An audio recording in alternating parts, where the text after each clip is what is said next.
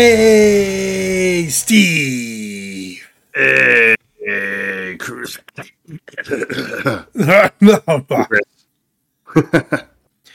You've been trying your Batman voice lately? I've been doing too much Batman voice. I am vengeance. I am the night. I am Batman. Actually, I felt like the voice was actually not really He wasn't exaggerated. No, he definitely wasn't as exaggerated, and they gave him nose holes this time. So, I should note that we are discussing the Batman for when people listen to this, but we are discussing the movie The Batman today. Yeah, I mean, I guess that's the first thing we can discuss is Robert Pattinson's performance as the Batman. Because before this was coming out, there were, as there always are these days, there were rumors, like people were trying to say he was too much of a diva on set or something, and maybe he was before the reshoots or something. I don't know. Like that's the thing. Like you're not gonna know if this movie was a horror story until either 20 years down the line after it's been made, or if it's a complete bust, and then all the horror stories come out. Like look at the Fantastic Four movie by Josh Trank, right? Right. They fired the director, and you know, it came out. It's because he himself was a diva. Like the room like his hotel room or whatever for certain filming was like a complete like was completely trashed, stuff like that.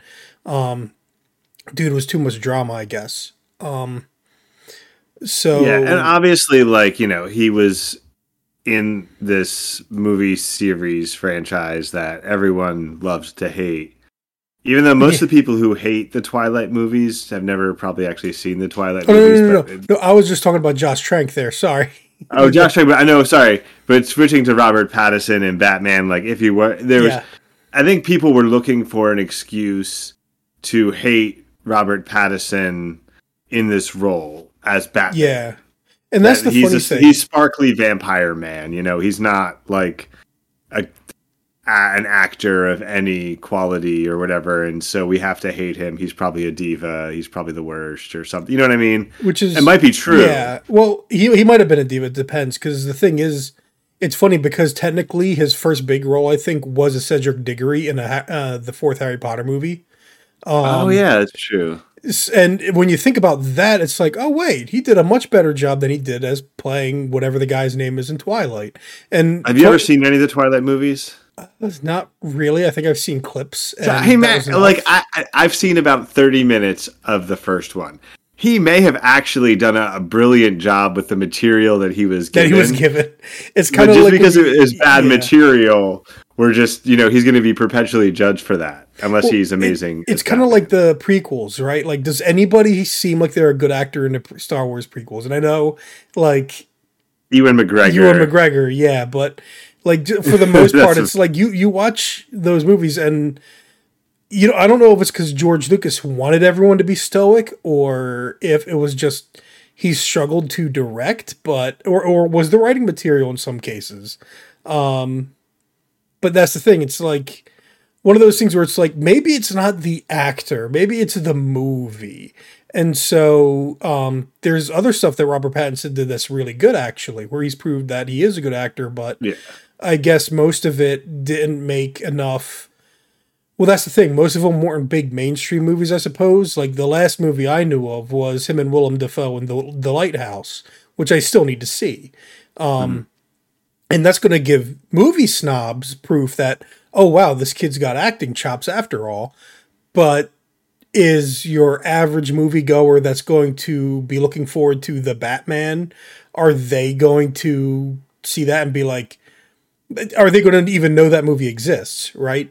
This television aspect ratio black and white film released in the 2010s, like late 2010s, you know. No, they're not going to know. They're not going to know that. So, right. So anyway, so enough meta commentary. So this actual movie, The Batman. Yeah. Well, so why is it called The Batman? First, we need to differentiate it from Batman Tim Burton's. Like that's true. Actually, I think. I mean, if you really want to get into it, I think part of it is because, remember, this is early in his career where he's an So, because think about sorry. so Something I was actually thinking about coming out of the movie that relates to this is, and I noticed it in this maybe more than other ones. He doesn't define himself as the Batman, right? At no point in the movie does he say, "I'm Batman." That's true, or anything like that. That's true, and it actually that is something that maybe adds some degree. Like the Riddler isn't like, I'm Edward Nygma, the Riddler. It's like do they ever even call him the Riddler in the movie? I don't remember. Yeah, nobody even ever actually calls him the Riddler. But like, I was thinking about the way, like the Unabomber, the Zodiac Killer, like the media does love to give these figures some kind of catchy name. Because the first time anyone in the movie asks him, like, who are you? His answer is, I am Vengeance, right? He doesn't even give himself a name. He just says, I am Vengeance, and that's going to partially define the film, because this movie especially really looks at what does it mean to be a vigilante. It's trying to examine what it means to be a figurehead like this, right? Like, as you said, like the Unabomber doesn't call himself that. All these people, like the media gives names to identify. Zodiac Killer, as you said. I'm trying to remember. I feel like there was another one, but Summer of Sam was coming to mind, but that's not exactly the same thing. But yeah, no. Like you're correct. I'm going to let you continue on your point. I mean, that was basically just my point. Well, I think it adds I think it allows you to add a little bit more, I don't know, weightiness to it, a little bit more realism in some sense. Yeah. When characters aren't running around calling themselves stupid names. Instead it's something like the media gives them that name. Like the media refers to him as the Batman. There's a little bit of that in even, I think, the other movies too. Like even the Nolan movies, there's a little bit of it. The Nolan movies maybe more. It's just something I never. It may have. I'm looking back and wondering how many movies have done this, but it stuck out more to me. Yeah, I feel like Iron Man's the only one where it's like he just straight up goes up, yeah, I'm Iron Man. But I think even then the media had already given him that name, right? It's like, who is this Iron Man or whatever? I am Iron Man. But I think in the Keaton Batman, he identifies himself as Batman. And that's true. He does tell people that, right? Actually, no. Then Christopher Nolan's films even do have the I'm Batman. Yeah. But then again, do they take that? Because most of the time I feel like it's like, oh, where does the name come from? They show a newspaper, the Batman, the blah, blah, blah. And it's like, there it is. That's my name. Or something like that. Like that's how most of these movies do it, right?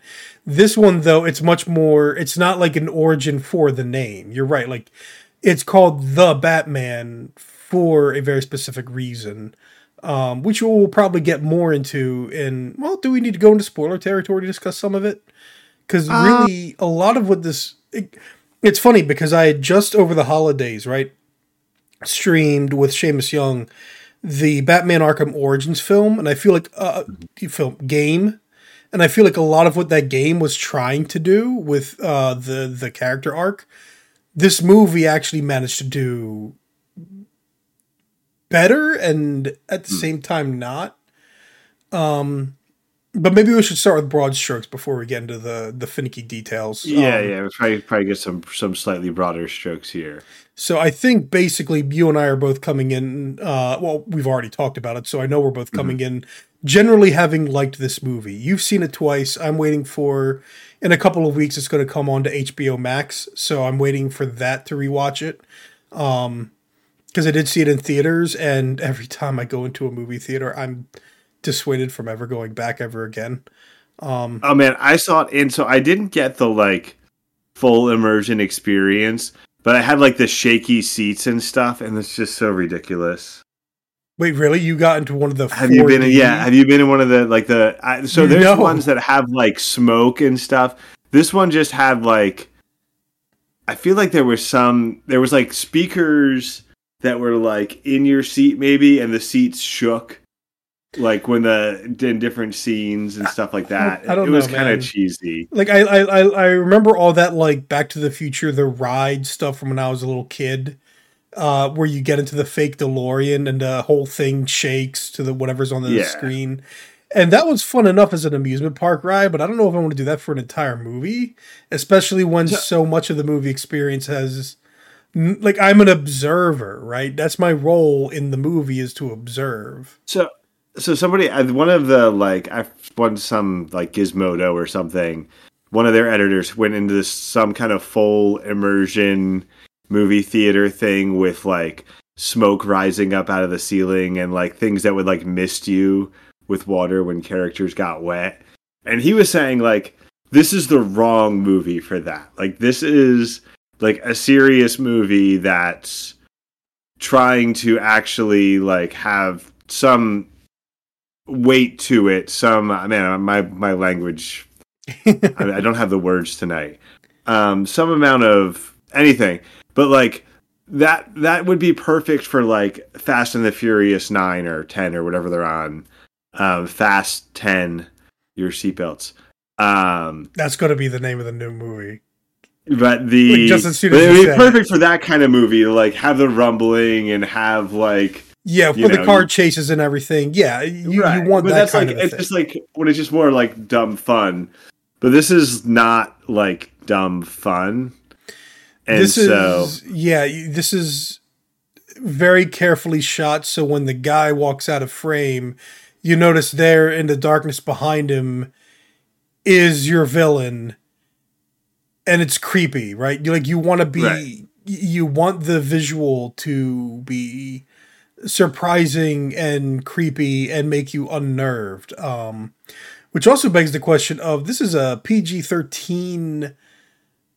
This is a PG-13, like, The Batman, but for the most part, it feels like this is not the Batman movie to bring your kids to. Definitely not the Batman movies. This is PG-13 by way of like them getting a very specific list of things they needed to remove.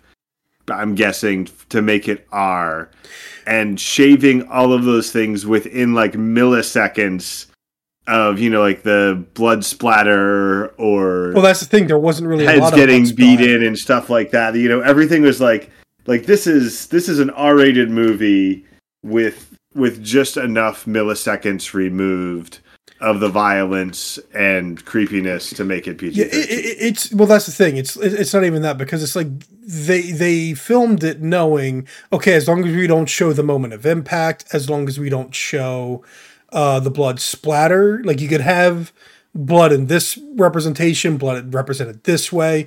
We avoid this kind of language, but you're right. It's like this is a very mature take on Batman, and this is the least child friendly and probably least aspirational, even though that's kind of the point up until the end of the movie, right?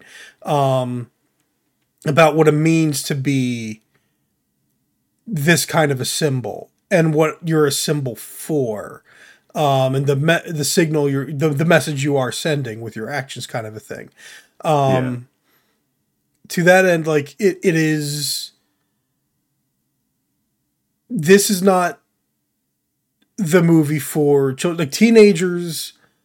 Yes, but even then, it's because teenagers can get the wrong. Like, I mean, we were teenagers once. We would look at something and be like, "Yo, man, that's really cool," and you got like the wrong idea out of it. You had to grow up to be like, all you need to do is see all the Joker memes, all the Dark Knight, Joker memes still floating around, to know that yes, teenagers can get the totally wrong idea and buy like a Riddler was right t-shirt or something.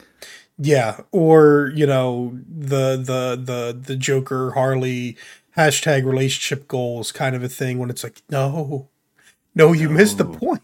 But No, to that extent though, we've digressed to the point that I forgot where we originally were. We were talking about kind of the tone. We were talking about the tone and movie theaters trying to.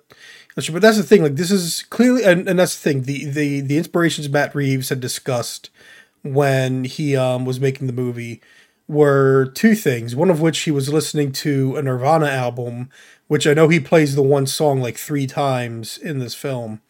What was funny is that song's. I've had it in my head. That song's actually on Nevermind.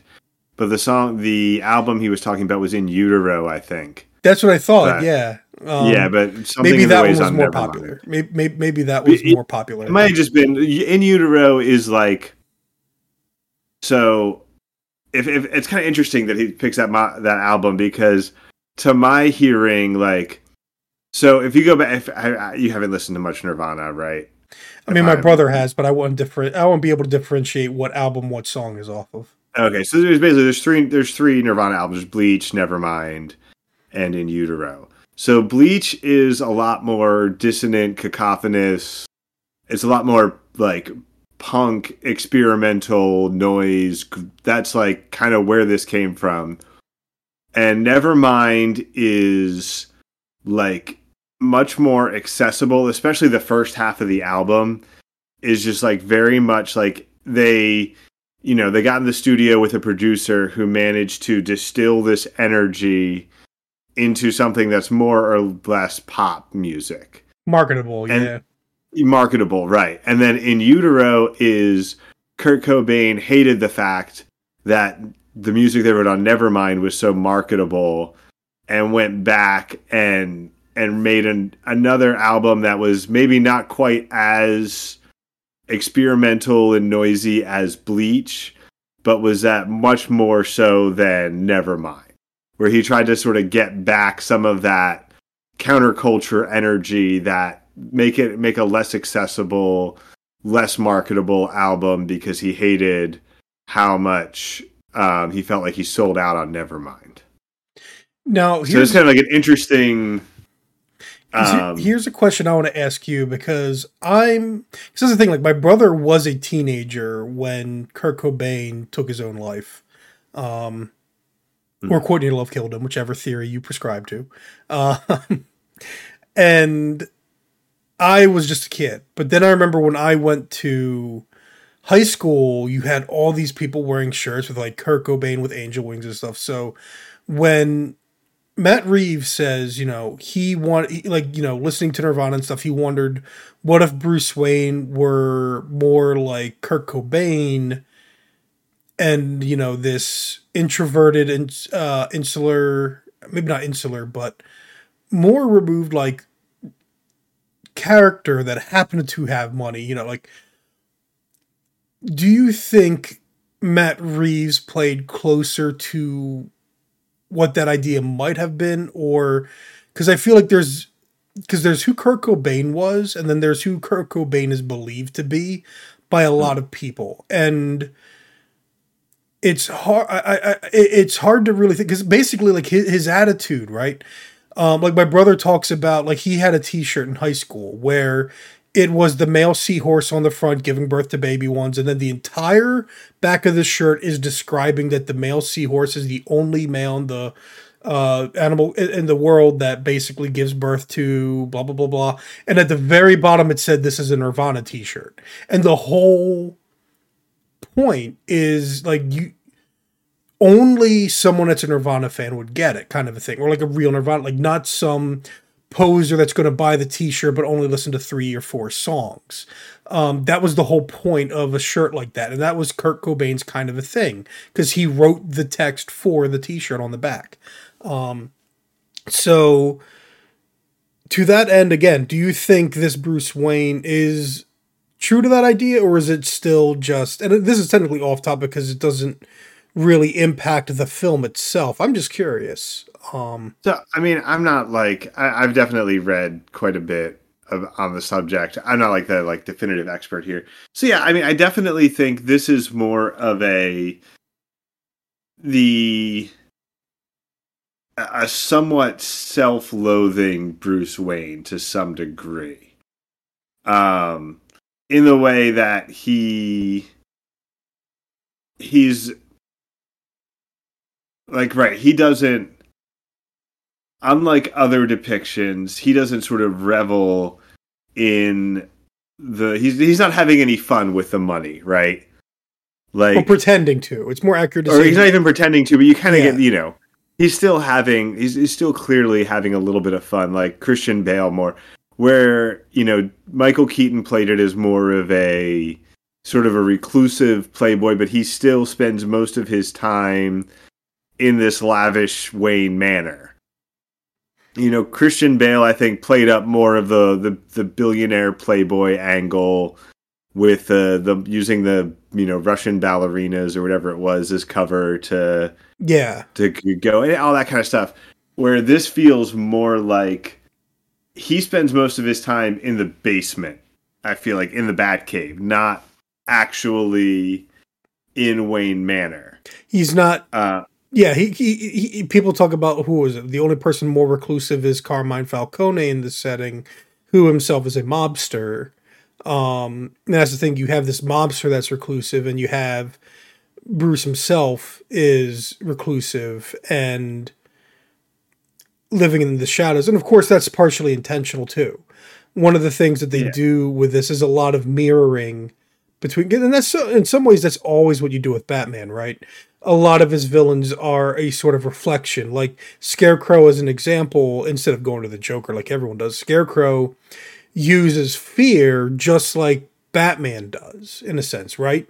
Batman's whole reason for being the symbol, for being more than just a man, is to drive fear in the hearts of criminals. And so that's exactly the specialty that Scarecrow uses, and what happens when that tool gets flipped right back onto Batman himself.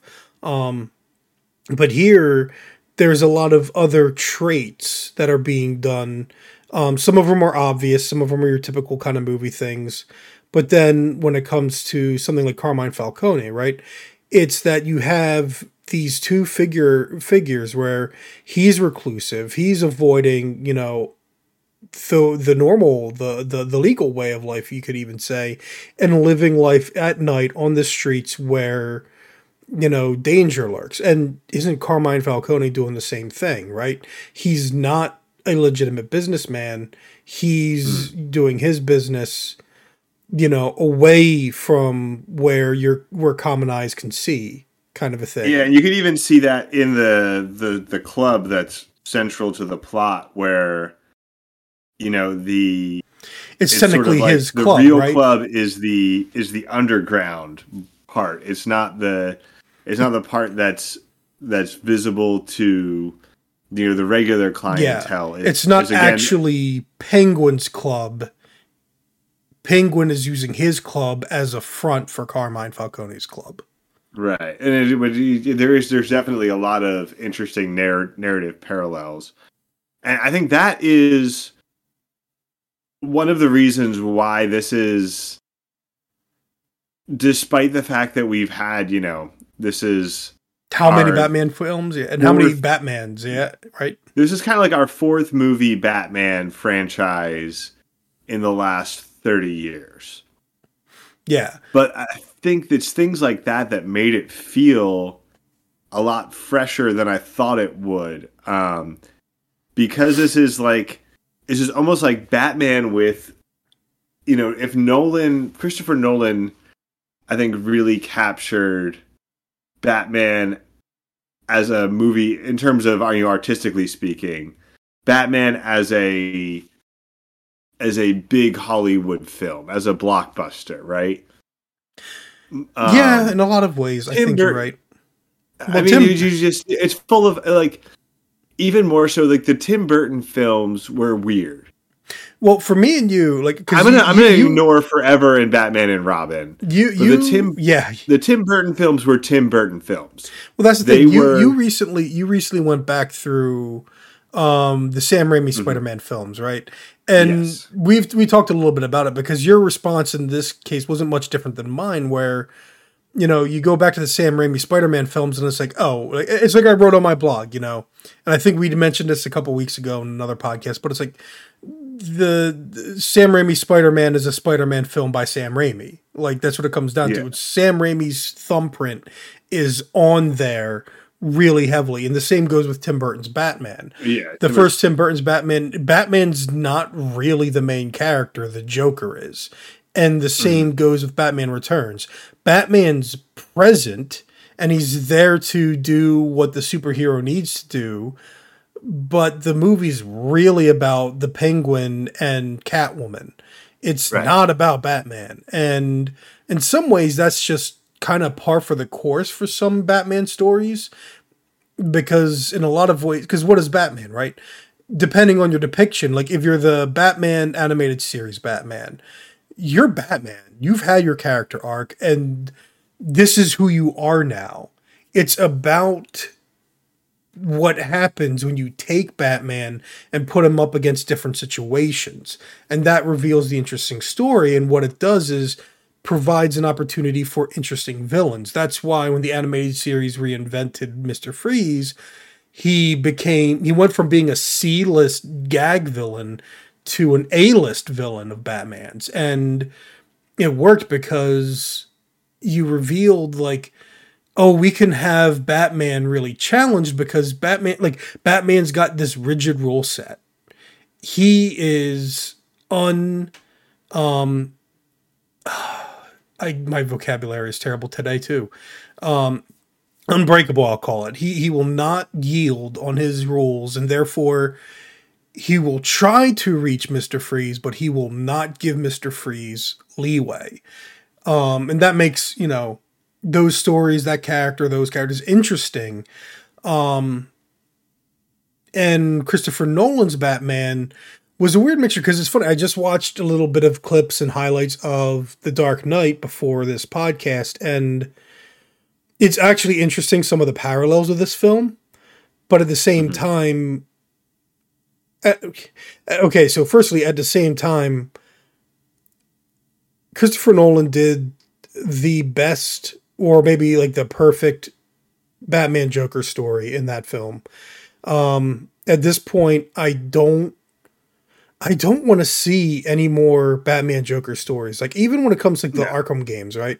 I think we should be done with the Joker for at least a long time, until someone could do something properly fresh without the shadow of, and also, like, once upon a time, I feel like trying to do the Joker so soon after Heath Ledger passed and having done this great role, like, that would have been considered distasteful and disrespectful. And yet it feels like, you know, everyone's in a rush to do their own Joker, and it always falls short because, you know, what Christopher Nolan put together really gets that relationship.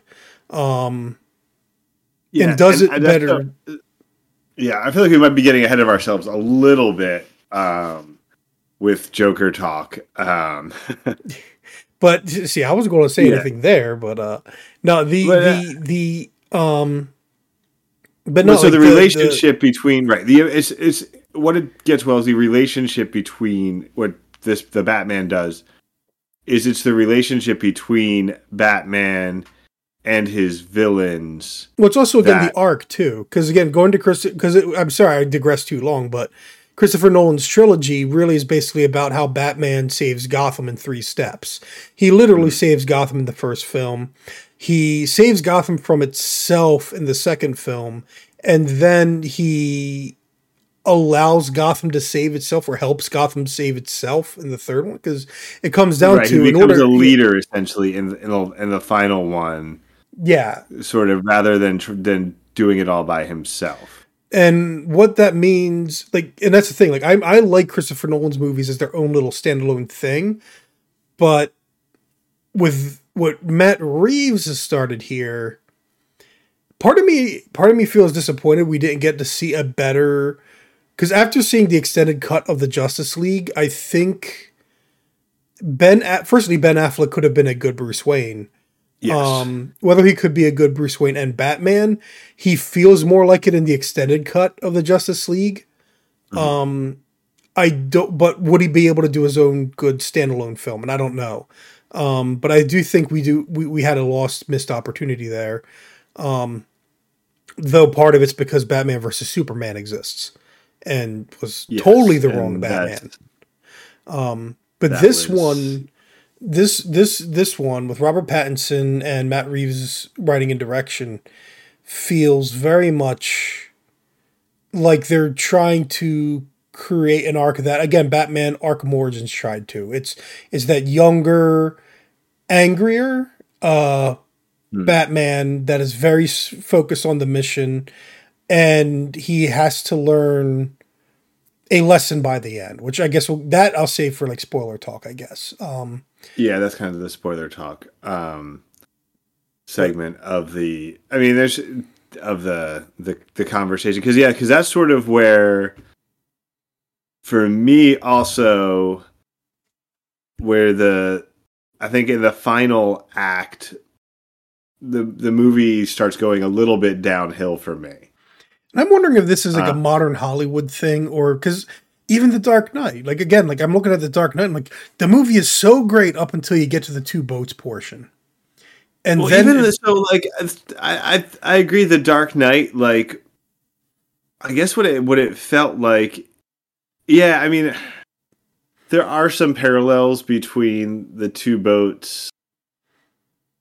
That part I'm not really making a parallel, but it's just like at some point it feels contrived. Like, okay, we have all of this, but now we have to wrangle and force the script into something that feels like the final act of a movie, as opposed to letting the characters be. I don't know. Like again, we're gonna end up in spoiler territory here. But so what I felt like is it didn't. It almost felt like you had a final act, and then like it was like they forgot, like, oh yeah, like we need to give Batman some more character development, so let's like make this movie 20 minutes longer. Yeah, that was I think the issue with the Batman versus the Dark Knight. But so, I mean, I think we've covered a lot of the stuff. Like, I think there was some, because we were kind of talking about each, like how each director was, and I think I got so sidetracked. I never actually got to my point about how, starting with Tim Burton, those were Tim Burton films. We'll forget about Joel Schumacher, and then the Nolan films were largely, to me, were like these sort of smart blockbuster type movies. And this almost feels more like an art house Batman. I wouldn't say that. I mean, but that's partially because I've seen art house. Yeah. No, not quite art house, but there's a... I mean, he's based off... Well, okay, that's the other thing. He's heavily inspired by Seven. And being a big David Fincher fan, I can definitely see where the influence is beyond just certain super like surface level stuff. Maybe to some degree, it's really just Batman as sort of more of a horror thriller. That's part of it. But see, the thing is, you don't see a lot of films where directors have their raw... It's funny because I was watching Red Letter Media talk about Darkman, which was another Sam Raimi film. Yes. And yeah, there's a lot of stuff in that film where the way it's shot, it's like, this is a signature style, and it's a signature tone too. Like this sort of goofiness where it isn't serious. And they make comparisons to where you have, again, like John Watts directing the new Spider-Man films. And why do you do that? Because John Watts isn't a visionary director. He's a director for hire. And that's what a lot of Hollywood feels like. And in part, maybe because of executives or something. Like Christopher Nolan's an interesting director because you watch him to see good editing and good practical effects, but he doesn't necessarily have an eye for a meaningful shot, right? He doesn't always have sometimes he does, but he's not the kind of director that you're going to be able to just grab And speaking of, I just realized I did not put on the screenshot slideshow. He doesn't So have the same eye that's going to have like this is a wallpaper or this is like a great still photo, right? And the funny thing is with Matt Reeves, you can actually see it a number of times in this film and partially in visual callbacks. For example, every time he knocks upon the door of the Iceberg Lounge, that's something that is recalled over and over again. And there's something I want to mention in the spoilers too. Matt Reeves has the visual element, the stylistic element, and as a result, there's a lot of stuff you're going to see in a film like his. And part of this is because I also really liked his take on the second two Planet of the Apes movies. What is it? Rise of the Planet of the Apes, Dawn of the Planet of the Apes, and War for the Planet of the Apes? Was that what they were? I have no idea. I've never watched any of them except for the terrible one with Mark Wahlberg. The only ones worth watching are, oddly enough, I shouldn't say that. Like, I have a soft spot for the original, but I've never gone back to any of the sequels to the original. So I love the original one, Camp and all, Charlton Heston and all. But the new trilogy was surprisingly good, but Rise of the Planet of the Apes is exactly what I'm saying. Like, you watch it and it's better than you expect, but it's still your average Hollywood summer popcorn flick. And then you immediately go into the sequel and it's like, be it the writing or the shooting, it's like this film just suddenly is like leveled up. It's not your typical summer blockbuster stuff. And it's kind of surprising that it released in that kind of a season. And same especially goes for the last one.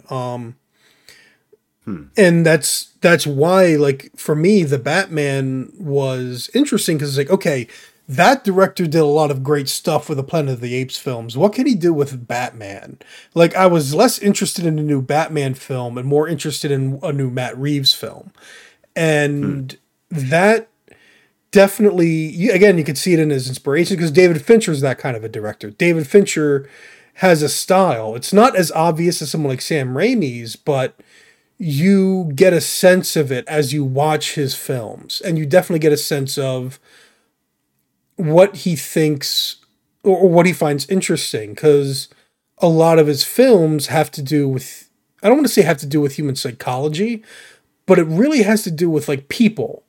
And it even starts as early as Alien 3, as much as people hate that, and he will never talk about it either because it was such an awful filming experience. But and you can even, and that's the thing, like you can see his origins as a music video director with working with guys like Trent Reznor all the time for soundtracks. Or the Crystal Method was for one of the movies he did. I think Crystal Method was Fight Club. I might be wrong. Okay. But anyway, so we're kind of soundtrack, but that is the thing where the Batman is in this day and age. You won't expect them to give a big name like this to a director that has that kind of stamp. Then again, that seems to be what DC's been trying to do to catch up, right? Or they've been mixture, like they've been juggling around. Like they did it with Zack Snyder and Christopher Nolan. They're like, okay, we're going to do the opposite of the Marvel camp. And then that didn't work, so they were going to go to the Marvel camp. And now the Batman, they've kind of gone right back the other way. And I think, from my perspective, what I would prefer DC do, if they're going to try and compete with Marvel, especially right now, is, like, oh, Marvel took Edgar Wright and Marvel split because Edgar Wright didn't have enough creative control over Ant-Man. You know what? We'll give him something to do. We'll let him have creative control. Make the Atom with full creative control now. Or what's that Superman villain that's got the silly name? Like if I were to give Edgar Wright anything, if I were to give Edgar Wright anything, that's the first character that comes to mind. Because that seems right up his alley. That'd be pretty crazy. That's the thing. It's so there's definitely something there to it, right? And it's funny you mentioned Zack Snyder, and I feel like the color palette that Zack Snyder likes. Snyder likes to do the really more under desaturated color with like a pop of brighter color. And I feel like Matt Reeves was just like, nah, just like everything I'll crank with a gray everything filter. down. That like was actually he read about how they used to like master the old Batman the Animated Series on like black paper or whatever. And he was like, yeah, let's do that, like black. I can see that actually. Yeah, no, I can see that because this movie is. That's the funny thing. Is like it's not figuratively dark, which it is, but it's dark as in there's a lot of scenes where you're kind of squinting at the screen, like, can I? Yeah. What's going on back there? Like, I didn't feel like it was ever too dark to make out what was going on, but there's just always. Like I find it amusing that I feel like all these screenshots that are going by in the slideshow are brighter than the movie ever feels when you're watching it in theaters. Yeah. But that's something you can fix at home too, obviously on your own television. You can turn up the brightness. But yeah, no, it is like there is a like a certain, there's definitely a style to it and a it's dark, yeah. Sorry, I'm like losing. But it is like, again, like you said, like there's a lot of great stuff happening visually that you don't even really notice the darkness so much. That the framing, the filming, where as you were saying, Christopher Nolan doesn't give you often a lot of, wallpaper, desktop background shots throughout. Where this is kind of on the opposite, where as long as you like grayscale, it's just filled with really well framed, well put together shots that do feel like. And I guarantee you'll also find, because even though it's like really dark, and I was just joking about squinting, the thing is, my eye was always drawn to what they wanted me to see.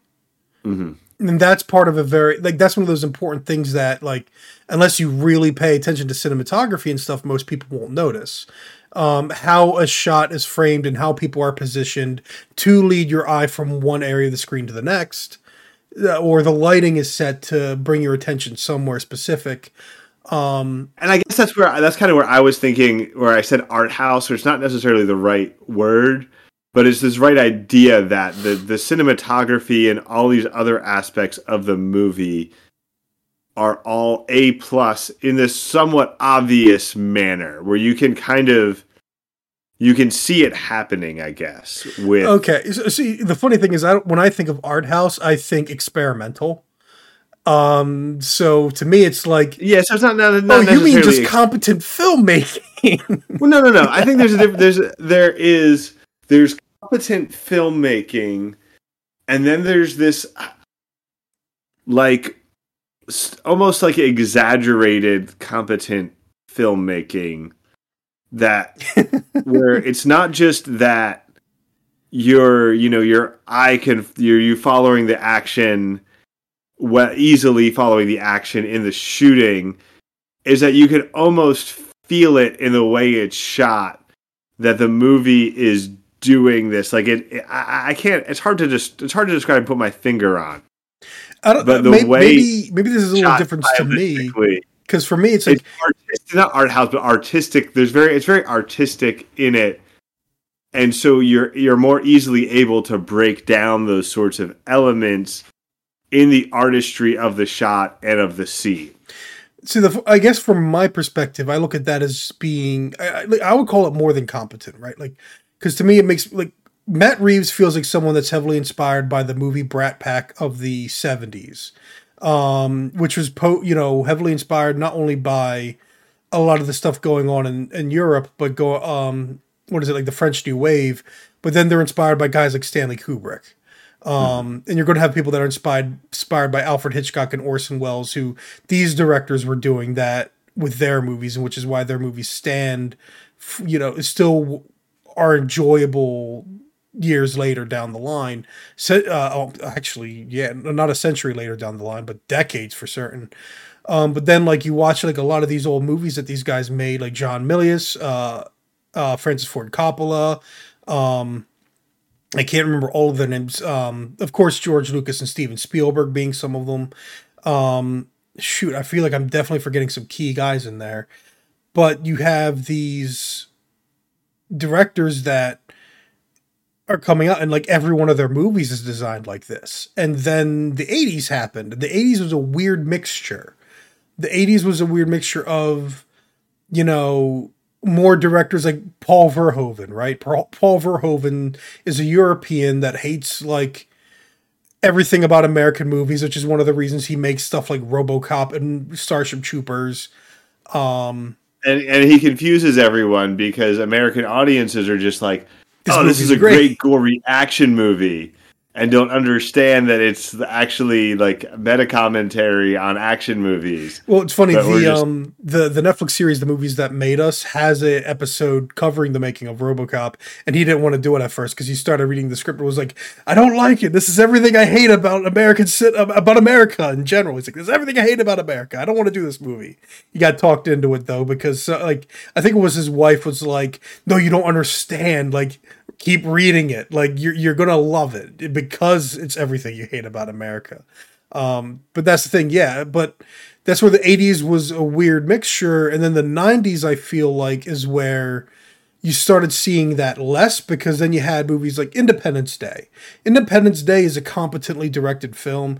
Independence Day is not a great directed film because it is that we're going to churn out a blockbuster. You have, well, I think you have something like, and I really like the movie Men in Black, right? Men in Black doesn't do anything, like, it's got very little that's particularly well done in terms, I don't want to say, well, anything particularly above average with how it's shot, right? Most of it is... It's the same thing with, I think it happens with both movies and music in that same kind of time frame where you move from like kind of just figuring things out and more experimental, visionaries, whether we're talking about directors, writers, or we're talking about, composers, musicians, and where they're doing technically interesting things in an experimental way. And as you move into the 80s, it's almost like they start the money behind the studios starts figuring out the formula better and better.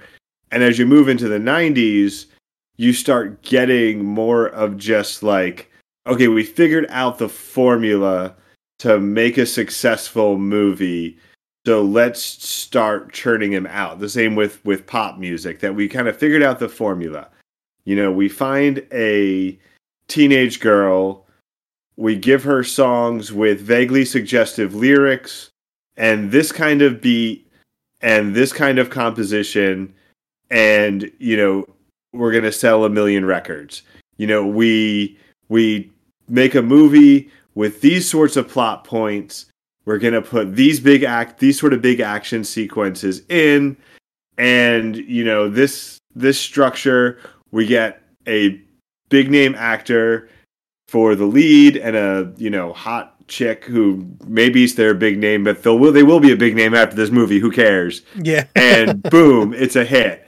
And so I think you do start getting more of this factory created media in general, and moving through those periods, and then you see backlash. Well, I will bring this back around because it's not just a backlash. You also see when too much of that attempt at the formula, right? When you start removing more control in the 2000s, when the studios started trying to apply the formula more and more, and then eventually you have Iron Man. And why is Iron Man such a big hit? It's not because it's a big visionary movie. It's not because it's an evolutionary movie. It's because it finally did the formula well, when all of a sudden nobody could do the formula well. And now Marvel's become, when Marvel was already the formula, but it was a good execution of it, it becomes its own formula, which brings us right back around to the Batman, because simultaneously, running parallel to Marvel was Christopher Nolan's Batman, which is why I think, because they already were successful with Batman Begins, right? Batman Begins was already out before Iron Man came out, if I recall. And The Dark Knight might have even been. So you have this director that's really good, competent. Again, it doesn't have that photographic sort of visionary element, but definitely has the I know how to shoot a truck flipping over with practical effects, no CG, that kind of spectacle that's going to draw the audience in. You've got that going on the Warner Brothers side, and then Marvel's doing their thing. And you can understand why Warner Brothers at first would be like, you know what, we're going to go with Zack Snyder because he's different than Marvel. And right now, different's working because Christopher Nolan worked for us. But it turned out they were still playing the game wrong. Like they didn't understand whether, like, Zack Snyder. It's funny because I was just defending him in the Discord today because he's not great, but he's not bad either. He's got potential to be great, but he needs help. And I feel like too often he doesn't have that. Justice League turned out to be one where he actually did pretty well for himself. Until, disaster and other stuff happened. Like his daughter suiciding, leaving the film, and then Warner Brothers doing what they could with it. Yeah, putting Joss Whedon and also basically getting Joss Whedon. Like, I mean, not to defend Joss Whedon, given certain things in the news recently with him, but at the same time, he was basically hired to do what the studio wanted him to do, and so. And also, I think part of the problem, like from the start, like Zack Snyder, I think would have done a great Batman movie. He's not Zack Snyder. I've said this before. Zack Snyder is the guy you bring in for Civil War, like this, the DC equivalent of Civil War, which I guess was Batman versus Superman. But the problem was you needed somebody else to direct a Superman movie before you let Zack Snyder get your hands on Superman. See, I would disagree, but only so far as I actually liked Man of Steel to an extent, and I liked some of what he wanted with Batman. We are getting way off track at this point. We're getting way off track here. This is why this podcast is going to be 2 hours. Yeah, because we haven't even. We're barely talking about Batman. Anyway, Matt Reeves, great director, great choice for Batman, and the way that he has a great eye visually. The cinematography of the movie is excellent. And it works despite the fact that, the movie is, shot in 50 Shades of Grey mostly. To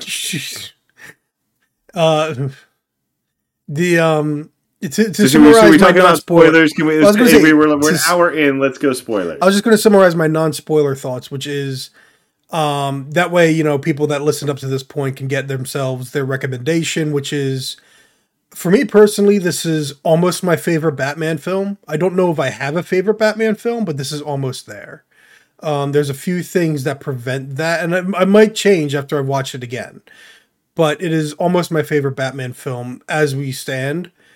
And for a lot of reasons, some of which being that they take inspiration from Frank Miller's Batman Year One, which is, again, Frank Miller might not be exactly a great name to bring up, but his Batman Year One was a good, first year Batman story. And this is Frank Miller's Catwoman.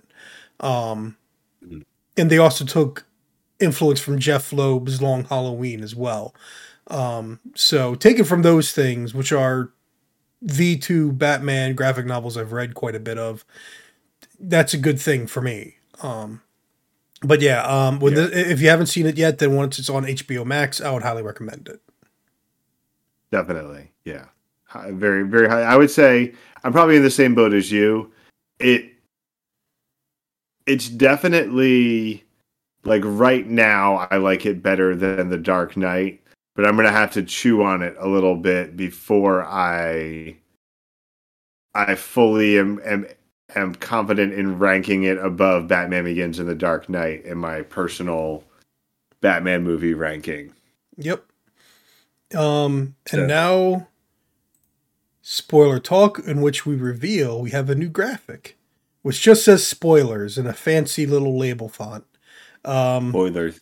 Spoilers, in references to Penny Arcade. So, all right. So, spoilers. If you don't want spoilers, stop listening now. Stop watching now. Yeah, spoilers. Where to begin? So, I mean, it's kind of one of those movies too where I feel like it's tough to. You were talking a bit about Carmine Falcone, but you're pretty. I feel like you're pretty far into the movie before you realize how central Falcone's going to even be. Yeah. To the. There's so many pieces that build on each other throughout the film that it's. Can I be honest? Yeah. I actually thought, like, I knew a lot of people were saying Penguin was going to be Colin Farrell, but when I first saw the trailer, I was so fooled by the Arkham games giving Penguin a British accent.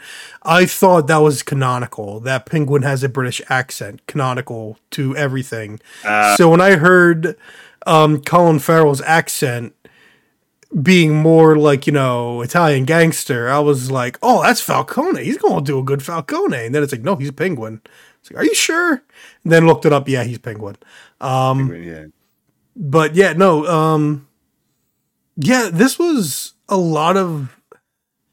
I guess you know what? I'll go with a combination of the arc and the shooting, because as we've indicated and hinted at, and it's funny because we haven't even talked about the Riddler himself yet.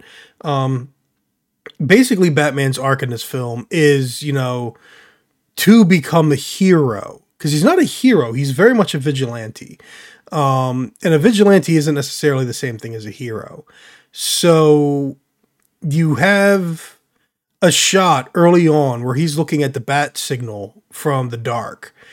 And towards the end of the film, he's looking up at the helicopter, at the bat signal, at something covered in rubble in the daylight, and it's almost like he's on the exact opposite side of the screen, but it is a literal mirror image of that shot from the beginning of the movie when he's looking up in the dark at nighttime, and then at the end of the movie when he's looking up at the daytime covered in rubble. But he's a hero at that point, because this is also following the literal beacon of hope shot where he's carrying the flare torch in the water to lead the other people, which is again like a very great visual shot that they used in the trailer, because it's a visual shot, right?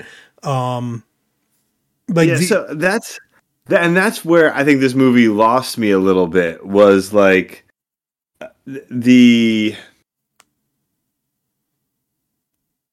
I guess part of it was because, to me, like the arc they gave Batman was basically the Dark Knight arc again, right?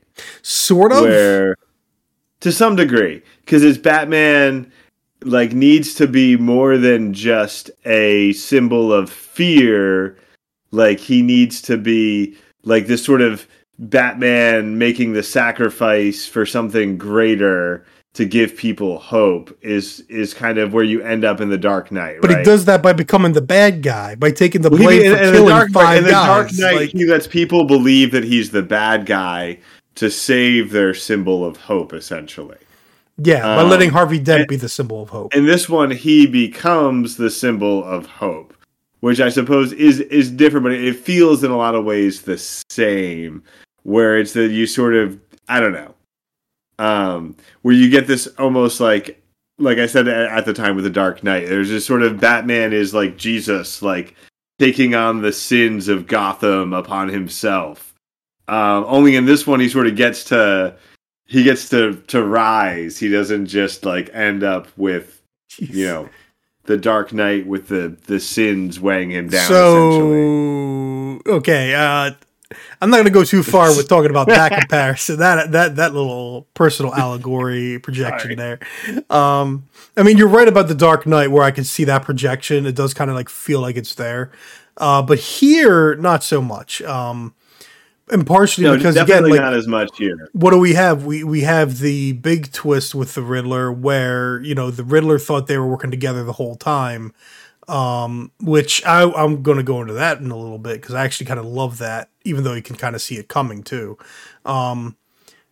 You have seen, I've distracted myself from my actual point, or counter argument, because the again, you have this, I guess where I would find it sloppy is that the arc, because they're chasing so many different things. You've got, Gordon going on, you have Catwoman going on, and you have Batman finding stuff out about his past and his parents, and then the actual arc of becoming the hero instead of vengeance is at the very, very end. It's spending so much time drawing out the parallels between him and the villains. And I guess what I would also need to go back and watch for is, if there's so many parallels between him and the villains, then what is there between him and Gordon and him and Catwoman, other than the possibility that Gordon is the angel and Catwoman's the devil, right? Catwoman wants to kill the one thug, but at the same time, Batman's already decided no killing in this, which is good, like and I feel I've wondered if that's something that they wanted to do, especially after the backlash to Batman versus Superman, several scenes where he's like, no guns, because he doesn't kill, do they want to emphasize that because it's like, okay, no, this is Batman, trust us. He's a little angry. He gets a little carried away when he punches someone in the face in a couple scenes, but this is still Batman. He doesn't kill people. Just gives them severe brain damage. I guess I get that. And I guess that's what it was to me, is it didn't feel like we were leading up to the point where he has to make the turn and stop being vengeance and start being hope. It was it happens in a flash. It happens, right? And I'm wondering if what they wanted was a what's in the box moment, which they kind of have, actually, now that I think about it. But it's like they have the best moment in the entire movie. It's the Bruce Wayne. Yes. That's the best moment in the entire movie. Yes. There's so much happening in that scene, and that scene is definitely that's probably one of the, I would not be surprised if that's one of the first scenes that were written in this film. Or something like if there was a lot of time spent getting the dialogue to that scene right. Cuz okay, you know what? Let's skip over to the Riddler, right? Cuz is this the Riddler? This is like a complete reinvention of the character in a lot of ways. And I've actually wondered when I came out of the theater, is this going to redefine the character as the aforementioned of Iceman? Yeah. Of Mr. Freeze has been reinvented, because there's elements of him that are still true to what makes the Riddler the Riddler. They made him more grounded, and he's definitely more violent. And he's got that Jigsaw 7 element of interesting ways to kill someone. But in that scene towards the end, you have that, because what is one of the traits of the Riddler, and just about in the cartoon and the Arkham series, I guess I should say, of Paul Dini's Riddler, and it's he always has that one misleading assumption or something. He's almost there. Right. And here he's almost there, because he's going the entire film assuming that Batman's working with him. He thinks they're a team. And that felt so appropriately Riddler to me. Now, granted, the funny thing is, for being a film where Batman gets to play detective more than he's ever had in the films, he's kind of bad at it. They even make a joke about it. We finally get to see him playing detective, and there's a couple moments where it's like, oh look, there's a USB driving the car, and it's like, oh, hey, he's a detective, you know. But then he's making so many wrong assumptions, and then by the very end, he's sitting there, not like, because let's face it, how did you had to have figured out that, you know, Riddler was at least manipulating and leading Batman, right? Like, maybe not the twist that Riddler thought they were working together, but it's like, dude, you need to stop doing exactly as the Riddler said. But then again, most of the film, it's different, right? It feels like you're trying to solve the clues to get closer and everything like that. So yeah. I'll let you go. Yeah, no, that's an interesting aspect because I think what's interesting though, I think if you dress him up in green tights, he's not that different from. He's not as manic as, you know, I guess, you know, the Batman the Animated Series Riddler or those other depictions, but the core elements are still there, right? He's, like you said, the one bad assumption that ends up being his undoing that lets Batman outsmart him finally, or the, you know, the trail of clues that where Batman seems like he's playing right into the Riddler's hand as he's solving the clues because the Riddler wanted Batman to solve the clues. And this whole idea, there's always this little bit of respect from the Riddler to Batman, that Batman's like the one guy that the Riddler thinks is smart enough to figure it out. You know, even if that's actually the one twist. That's actually the one twist to the regular. Because what is the Riddler's goal in all of the Paul Dini, especially stuff? It's to outsmart the Batman. He wants to have that one puzzle that the Batman can't solve. He wants to make that one riddle that really stumps him. And yet here, it's the opposite. Here, it's trust that Batman's smart enough. Now, the funny thing is, both of them, because Riddler wasn't smart enough to figure out that Batman is Bruce Wayne. And yet, at the same time, Batman wasn't smart enough to piece together that he was playing right into Riddler's hands. But right, that he was being manipulated. Yeah. And there was definitely too much stuff at the very end there that wasn't really like he didn't figure out until that point in the end, until that meeting. But no, it was a really, like, that is the best scene of the whole film. And that, it's funny because I told you there was something that kind of took me out of the film. We'll not discuss it here, but that scene brought me right back in. That scene was like, yo, this is great. This is so, and part of it's the very subtle music. The soundtrack. We didn't get to talk about that. Man, because that's one of those things. Because it's not like it's a great like John Williams soundtrack, but I loved how everything has a theme.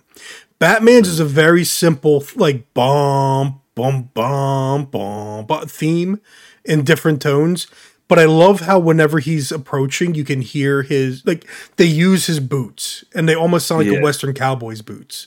I love that little trait. Again, we're talking about like stylistic stuff, right? Like the sound design mixed with the soundtrack, the use of Ave Maria for the Riddler. I think Catwoman's even got her own theme. And so like the different characters have their own themes that will play throughout. And that's part of like, again, like some of that like redone element, like again, like the different ways he keeps coming into the Iceberg Lounge. You know, knocks once and there's your greeting. He goes a second time. He goes as Bruce Wayne, and then the final time he goes, right? Like I think there's like 4 different times he goes to the Iceberg Lounge. But that's the thing, is like you have all of these different executions of the same idea that it becomes a motif kind of a thing. And I wish I mentioned that in the non-spoiler part, because that's like, dang, that's like one of those things that you want to say when it comes to like a great filmmaker. We got too caught up in film history to actually talk about the movie we were talking about. So I'm trying to think of some other things that are, are worth noting about the. We've already kind of talked a little bit about the the similarities between Falcone and Bruce Wayne, and who's the other gangster? I just totally lost it. Other than Penguin, you mean? Yeah, so there's like a third. Was it Maroni? Like he's not really in the film. He's just mentioned. I think it's Maroni. Maybe that's what it is. Yeah. It's Falcone and Maroni, I believe. Yeah. Yeah, I think that's right. But yeah, no. So like it's Penguin. Yeah. So just we haven't really talked about Penguin much, but I liked how, and I've said this. I think I've said this to everyone I've talked to the movie with. I've always said the two, like, the biggest mistake that I feel like in particular happens to Batman in movies is over mythologizing the characters. And this is like Tim Burton did this like pretty terribly. I think the worst of anyone. And just having the Penguin's just a guy. It's a guy. He's a mobster. He waddles a little bit. They call him the Penguin because he's got a limp and he's got a scar on his face. Yeah. Right. Yeah. Okay. Perfect. Great. He's just a guy. But also he's just like another character. He can be in the film without being like, now he needs to end up in Arkham Asylum at the end for some reason, or end up in jail at the end. Yeah, it's to compare him. Like you could have him in every movie after this, serving a similar role, versus how they feel like they shoehorned Scarecrow into all three of the Nolan films, where it never felt like you got the action. Like I never felt like I got a good Scarecrow out of the Nolan films, and I was disappointed because I actually really like Scarecrow as a villain. But it's like, yeah, he's just like shoehorned in each of the films. He has most of his role in Batman Begins, but even then it's like he's just kind of a mook. He's basically this better written, but he's no different than Bane in the Schumacher Batman and Robin. He's just there, kind of a thing. Yeah. And that's the thing. After Batman Returns, it had to be like you need to have two big nemeses in the films, even though you don't really need to. But here, you're right. It's like we have what characters do we have? We have Batman, the Riddler, Penguin. That's the thing. Falcone, Maroni. These are villains, and they're not the super villains, but they are frequently in the Batman mythos, especially during the 80s and early 90s. I think. Yeah. And what I think it actually ends up being is a good way to do this world building, where you're introducing characters that in sequels are going to play an important role, and you've built that up without sort of, I don't know. We don't need an origin for the Penguin. We know what he is. Right. He's a criminal. He's a gangster. And right in the same way you build, like, Jim Gordon is somebody that's, been in all of the Batman movies in some way or another. And everyone knows who Jim Gordon is at this point. Right. But like, so, and I guess you build up some of these background characters that are heroes. I don't think any of the Batman films have done a great job of building and maintaining the rogues gallery. You know what? I'm just... Because every film in some ways kind of set on being an origin story of some sort. Batman vs. Superman, not so much, but it's still complete mishandling of the character for multiple reasons, even if without the fact that he kills people. But here, that his origin, the origins of most of these characters. This isn't, therefore they don't have to tell an origin story. These characters have their origin set. Now we can tell a story with them together, and with, again, like we have Batman having to learn to become a hero rather than being vengeance, right? This is the story about how Batman learned to be a beacon of hope rather than a figure of terror, kind of a thing. And you're right, Matt Reeves does that great because Catwoman doesn't have an origin story in this. She's already Catwoman. She's a cat burglar. We see that she's got acrobatic skills. We don't have to be told how she developed them. We just know that she does this stuff to survive. And we get a sense that she herself has an honor code. She's not an awful person, but she's been, she's had a rough life. Like, we can infer that. We don't need to be explained. When I was a little girl, my daddy beat my mommy. Like, we don't need that story. We don't need and I think to know. That's also, I think, where the parallel between Catwoman and Batman comes in, where they've both decided they both have a code. They both have decided to sort of take matters into their own hands. That Bruce Wayne can't sit back and just let Gotham tear it apart. Selina Kyle can't just, sit back while she starves or her family starves or whatever else. And so they've sort of taken agency in their sort of reverse roles. Their codes of honor look a little bit different, or a lot different, and what they actually do. You know what? Sorry, I lied, because we actually do get that history of Catwoman, don't we? Yeah, we do kind of get a little bit of Catwoman history. But we don't get like a Michelle Pfeiffer getting pushed off a skyscraper or whatever. However, and licked back to life by dozens of cats. Like, we don't get like that kind of origin story.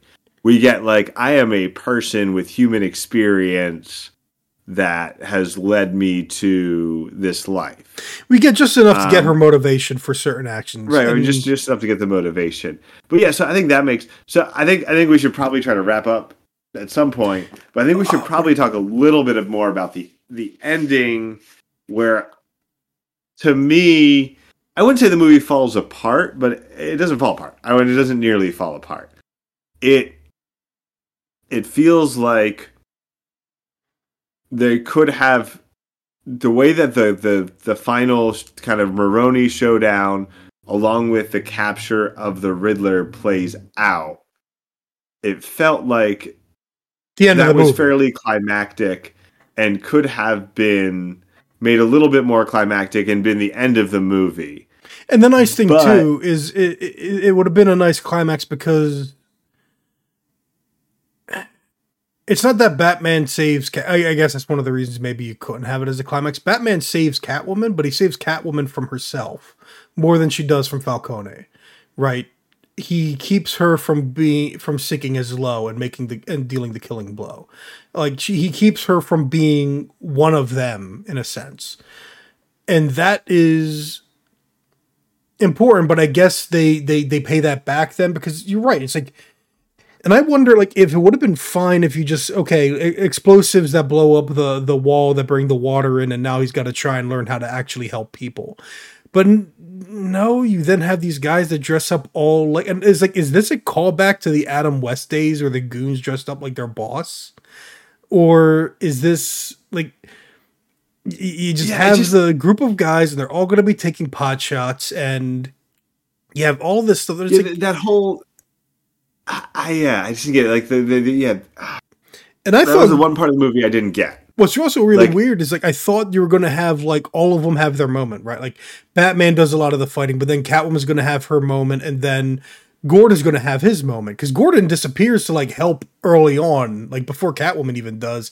And then Gordon is nowhere to be seen until everything's already done. Actually, like, that felt a little weird to me, too. Or it's like, why don't all three of them get a moment? Like, why don't all three of them get to serve a purpose? But yeah, it did. It just like, and maybe there could have been a couple tweaks to that, but that's the one part of the film to me that didn't quite land.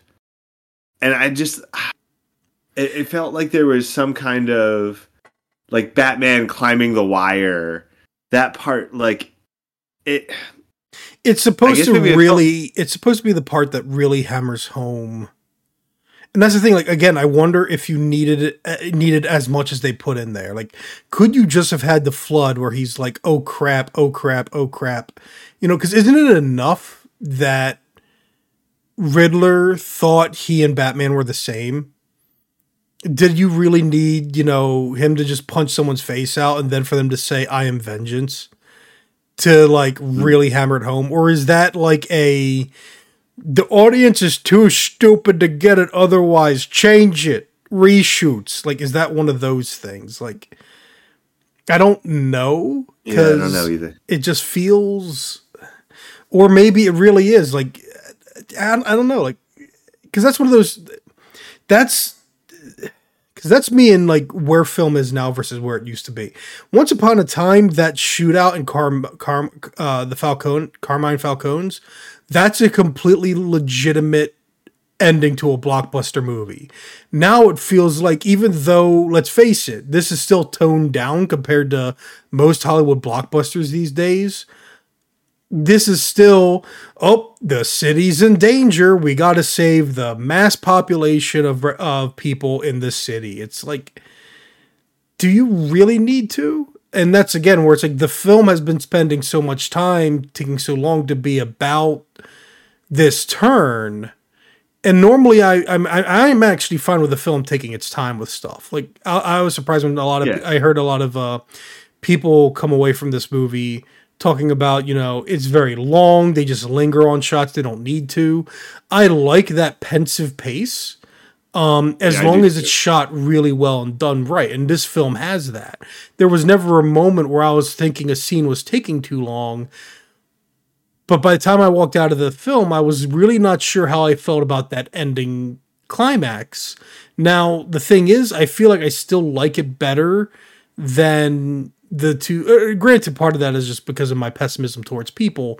I like it better than the two boats in The Dark Knight.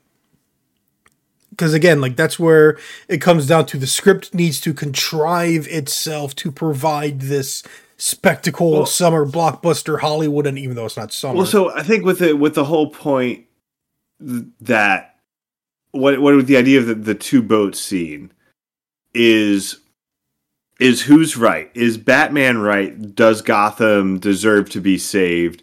Or is Joker right? And no one deserves to be saved. Burn it to the ground. I think that's what the two boat scene is supposed to do, and that the people, average people won't blow up the boat, even knowing it's full of prisoners, and even these convicts.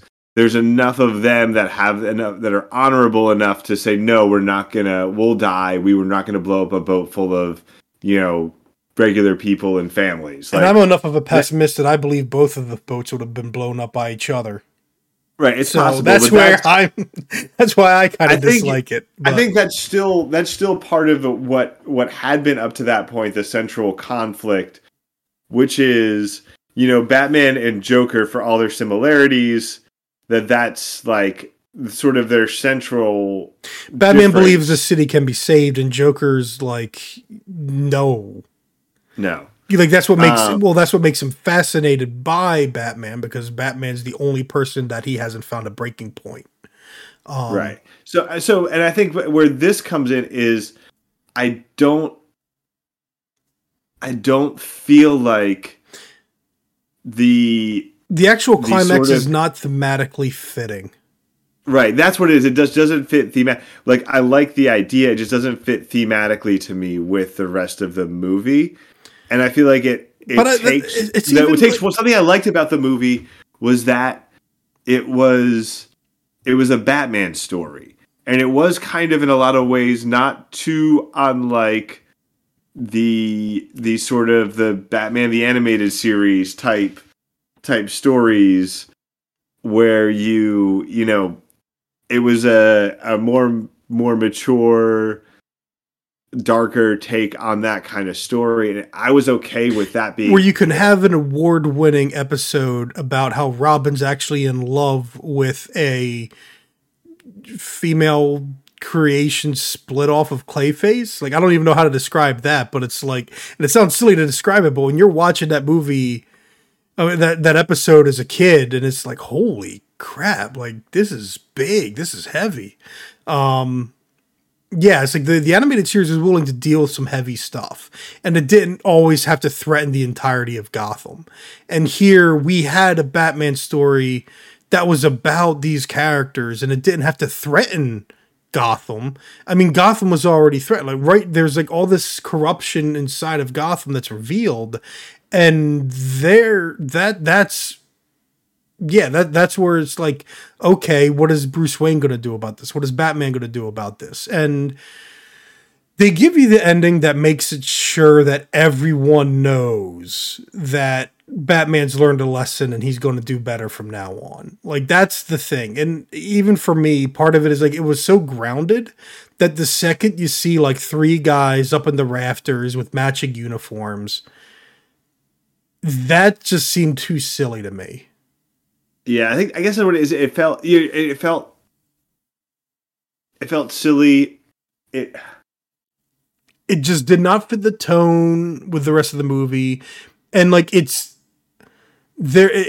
to conclude the themes of or the journey, the arc, but it's done in such a way that it just does not feel like it belongs in this movie. And that's one of the reasons where, again, like, if that ending were different, would this unquestionably be my favorite Batman movie? Would I be sitting here telling you I think it's the best Batman movie? And I don't know, because that end is enough to just right out. And of course, one more scene we got to discuss. And I also linked you a cut scene. Oh, yeah, this is the other thing that's maybe left a sour taste in my mouth at the end, and that's the Joker. I did watch the deleted scene. For all you could actually understand of what he was saying. That's part of the problem. Yeah, I definitely think we need to drop the Joker for a little while. Yes. We're just nobody like. Honestly, Robert Pattinson gets credit from me because his recommendation, like, because they interviewed him and they asked him, like, well, who would you want to see in a sequel? And he's like, Court of Owls or Calendar Man. And I'm like, Calendar Man might be a little too similar to what we already just dealt with, to Riddler. But it's like, dude, Court of Owls in a Matt Reeves execution, that would be interesting. That would actually be, I would love that. That Court of Owls would be great. So here's the problem. It's like Robert Pattinson's the one coming out with a great idea. It's like, it's like, you know what, this guy, take note. It's like, executives, listen to this man. He knows what he's talking about. So I think the issue with the recent the Jared Leto Joker and now this Joker to some degree is the Joker is a clown. He's a comedian. Yes. And what both of them have lacked, they took what Nolan and Ledger did was he was dark and twisted and chaotic, but he still had that clownishness about him. Yes. And let me show you a magic trick, right? Like, yeah, it was like this. He's this evil clown kind of thing, and I feel like watching the first Suicide Squad movie and watching what the added scenes of him in the Snyder cut of the Justice League, he doesn't have it. He's dark, and this is feeling like more of the same of what Leto gave us. Was this the dark, twisted chaos of Ledger's Joker without any of that comedian nature to him. Yeah.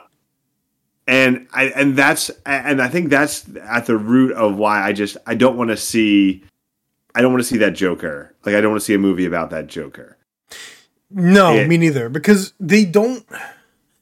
That's the thing. I think they try to focus on getting a good laugh from the Joker, but it's like, why is the Joker laughing to begin with? And this is also where I feel like anyone that's going to write the Joker needs to actually watch Batman Beyond: The Return of Joker, because that might be one of the better things as well. Because like, I just remember towards the end, right, where Terry McGinnis Batman is trying to fight this Joker, and Bruce Wayne's in his ear giving him advice, and he's going to try and make you laugh or whatever. Don't get distracted. He's going to try and make you... He's always cracking jokes or whatever.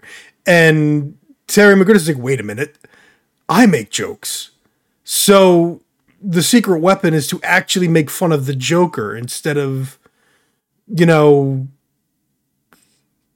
be that stone-faced Batman that cracks.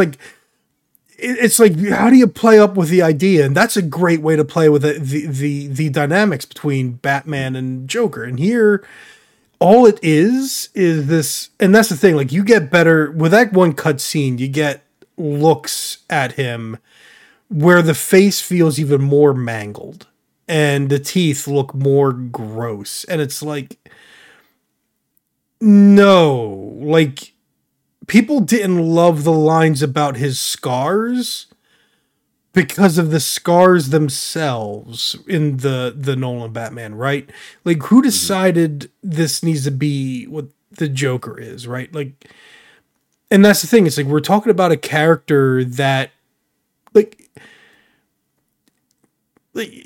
yeah, like Heath Ledger's is a darker interpretation of Tim Burton's Joker, but it's still that he dresses up in a nurse's uniform, for crying out loud, with a wig and everything. Like, it's the fact that he doesn't take any of it seriously. And these Jokers are too serious. So almost like I want to ask them, why so serious? Oh God.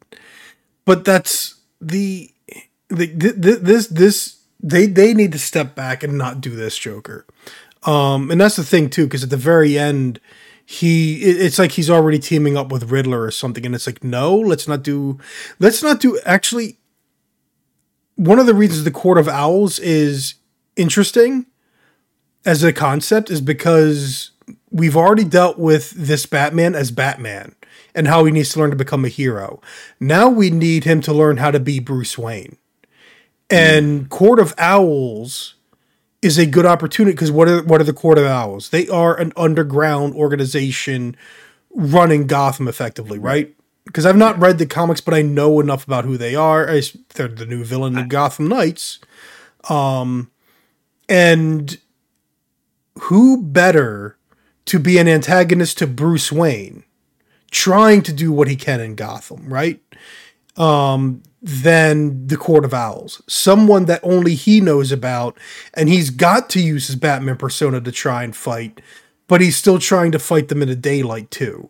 Like, that's the direction you go with a sequel. You need to think, what have we done with the character and what needs to be done next? And maybe that's part of the problem is we need to now, like, we've done the Batman. Now we need Bruce Wayne the movie or something like that. We need the movie that focuses on Bruce Wayne and deals more with what it means to be Bruce Wayne and how to try and help Gotham. Because even the Nolan movies, he's Bruce Wayne for a decent amount of it, but it's never really about what Bruce Wayne can do. And I don't know if we've actually really dealt with that in movie form. So that's your next step. From my perspective, I agree, and yeah, I definitely that we need more. We probably both had the same reaction. But I have actually read at least the first section of the Court of Owls arc. I never finished it, so like, but yeah, no, we need Bruce Wayne. I think the Court of Owls would be great. It's something we haven't seen on screen yet.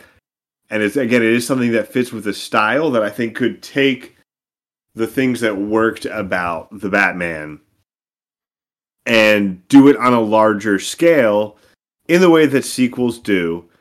Involve, existing characters and villains that have been set up in interesting ways. Like maybe due to the manipulation of the Court of Owls, Catwoman becomes more of an antagonist to Batman in this one.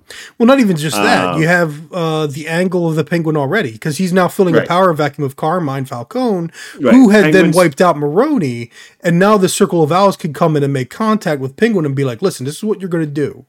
That kind of a thing. You already have that territory. Right, exactly. You can build on what you've already created with Penguin, with Catwoman, with the underground of Gotham.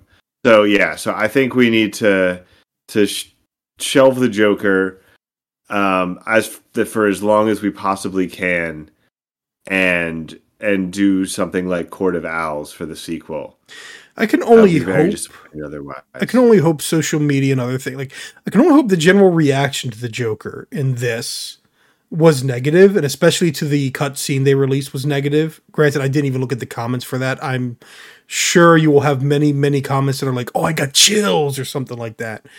But we definitely need we need a negative reaction, because what I would hope is, so I can have faith in Matt Reeves, or more faith, and not have my faith hurt, is for Joker to have been a corporate mandate, part of reshoots, and for them to be like, "Oh crap, people don't like this. We're going to step away from this." And then, I mean, it's such an unnecessary scene too. It's clearly there to try and bait sequels, that they really don't need to do in that manner. It's the stupid whole multiverse thing. Like, stop trying to have your let me tell you about SHIELD initiative thing. Like, stop having that, Hollywood. But also that's my big concern, right? Because what does Hollywood want to bank on? And would they be too scared because who's heard of the Court of Owls outside of comic books? Like, because no one's done Court of Owls before, they'd be afraid to do it. But that's exactly one of the reasons why you should do it, because it's finally something new that no one's seen before on the big screen. Like, I mean, again, like, I would love to see a correctly done Scarecrow. I don't think Matt Reeves' Batman is going to be the one for Scarecrow. So let's just not him. We've already done. I love Two-Face, but we've already done Two-Face.